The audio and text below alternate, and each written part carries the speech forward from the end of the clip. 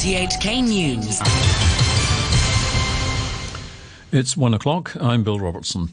The top stories. Health officials say they'll get close contacts of coronavirus patients into quarantine more quickly after criticism about recent delays. The Chief Secretary calls on people not to politicise a requirement for civil servants to take an oath of allegiance. And the Moderna COVID-19 vaccine gets authorised for emergency use in the United States. Authorities say close contacts of coronavirus patients will be sent into quarantine more quickly, amid criticism that inefficient arrangements had led to a woman dying at home while she waited to be sent to a quarantine centre. Violet Wong reports. Health Secretary Sophia Chan says a recent surge in COVID-19 cases had put a strain on resources, telling a radio program that evacuating residents from several COVID-hit buildings had also added to health officials' workloads. The Department of Health says it sent more than 400 people into quarantine on some days in the last week, double the amount they usually process. Professor Chan says the department is speeding up their work and aims to send people into quarantine within 1 day. She said more Department of Health staff had been deployed, and the Fire Services Department has been asked to provide vehicles to help ferry people to quarantine centres. Chief Secretary Matthew Cheung says people should not politicise the requirement that civil servants take an oath of allegiance to the Basic Law and the SAR. Speaking on a radio programme, he said taking the oath won't put civil servants in a difficult position and believes most of the 180,000 civil servants will comply with the requirement. It's absolutely a basic responsibility. People should not look at this from a biased point of view. It's nothing special. It's like asking you to support your company in an employment contract. When you work for a company, mustn't you wholeheartedly want the company to develop? Mr. Cheung also refused to be drawn on whether civil servants will be still able to take part in demonstrations, only saying there are existing rules for government workers and it's important for them to stay politically neutral. Dozens more Chinese companies have been added to a US government trade blacklist, denying them access to American technology. Among them are China's top chip maker, SMIC, which the US says is linked to the Chinese military, a charge previously denied by the company. The BBC's Samira Hussain reports. In his final weeks in office, U.S. President Donald Trump is increasing pressure on Chinese companies. The newly included firms on the so-called entity list include China's top chip maker and the country's largest drone manufacturer. Washington and Beijing have been embroiled in a tit-for-tat trade war for the last few years. This latest move is seen as an attempt by Mr. Trump to cement his legacy as a president who was tough on China. After markets closed, President Trump signed legislation into law that would ban companies from US markets if they fail to meet American accounting standards. The bill's sponsors say it's aimed at Chinese companies, including Alibaba. Americans will soon have a second vaccine available to inoculate them against coronavirus after the Food and Drug Administration approved the vaccine developed by Moderna. Distribution of almost 6 million doses is expected this weekend, with vaccinations possible as early as Monday.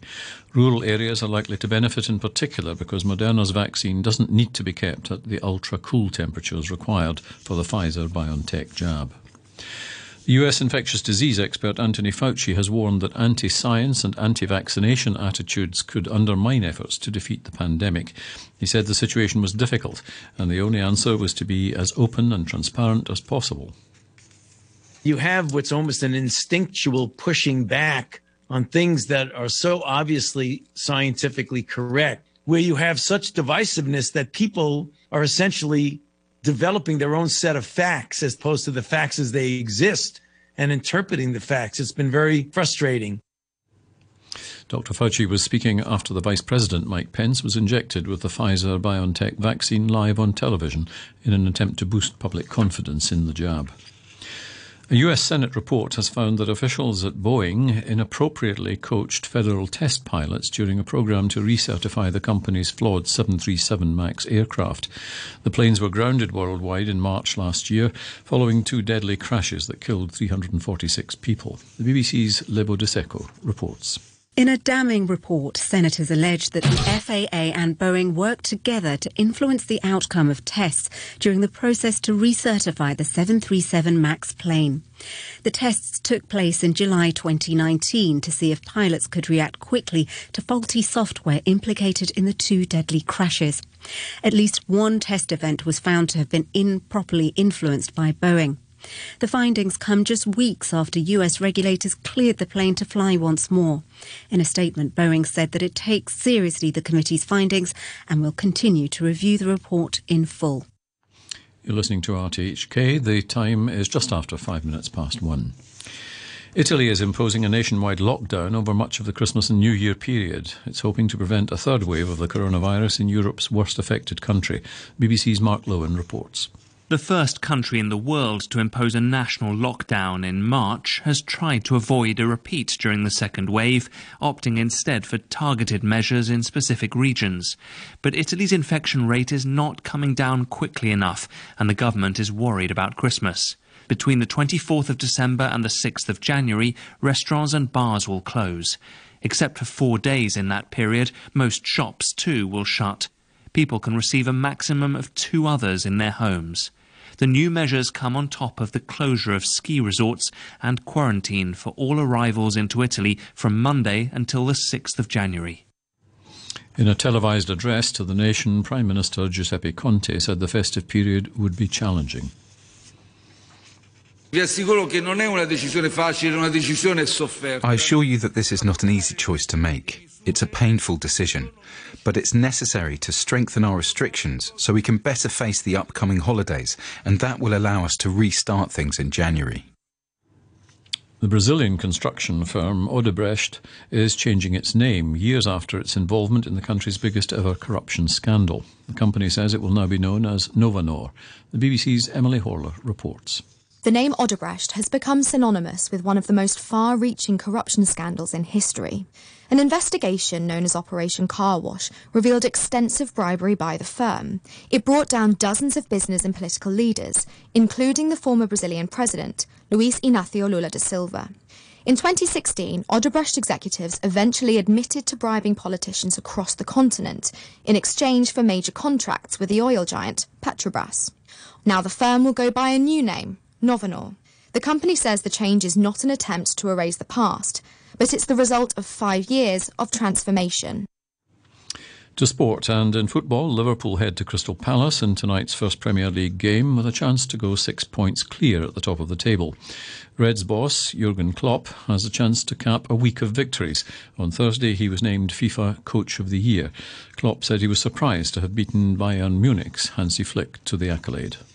I'm grateful for it. Obviously, for the first moment, it was like everybody else. I was looking a little bit wide-eyed. I didn't expect it, not at all. I thought Hansi Flick won pretty much everything in the last year. That would be the case. It's a special thing for my coaches and me. They are buzzing. And actually, if you would have asked me, are you the world's best coach? I would have said, no. Do you have the world's best coaches around you? I would have said, yes. The Arsenal boss, Mikel Arteta, is marking his first year in the job this week, but there'll be little celebration for the Spaniard. His side lie a lowly 15th in the table ahead of their overnight game against in-form Everton. With no wins in 6 matches, Arteta acknowledges that there are no easy solutions. It's been one of the most challenging years of the club's history for many, many different reasons. I think that we have made a lot of progress. We have gone through structural changes all across the club, and I think it could have been a really, really positive year, but the reason forming the Premier League is taking the gloss of what we've done. We have to accept that the Premier League form in recent weeks is not been good enough. In Formula One, the chemicals giant Ineos is buying a 1/3 share in world champion Lewis Hamilton's Mercedes team. The British company, which also has interests in football, cycling and sailing, will hold an equal share with Daimler and team principal Toto Wolff. In cricket, India have the upper hand in their day-night test against Australia in Adelaide and are looking to build on the 53-run first innings lead. India had pinned the hosts back to 79 for 5 before the Australian tail rallied to close at 191 all out. Ravi Ashwin claimed 4 wickets for 55 for India. And to end the news, the top stories once again. Health officials say they'll get close contacts of coronavirus patients into quarantine more quickly after criticism about recent delays. The Chief Secretary calls on people not to politicise a requirement for civil servants to take an oath of allegiance. And the Moderna COVID-19 vaccine gets authorised for emergency use in the United States. The news from RTHK. RTHK let's get some Christmas music, classic rock style. Here's Little Twisted Sister. Oh, come, all ye faithful.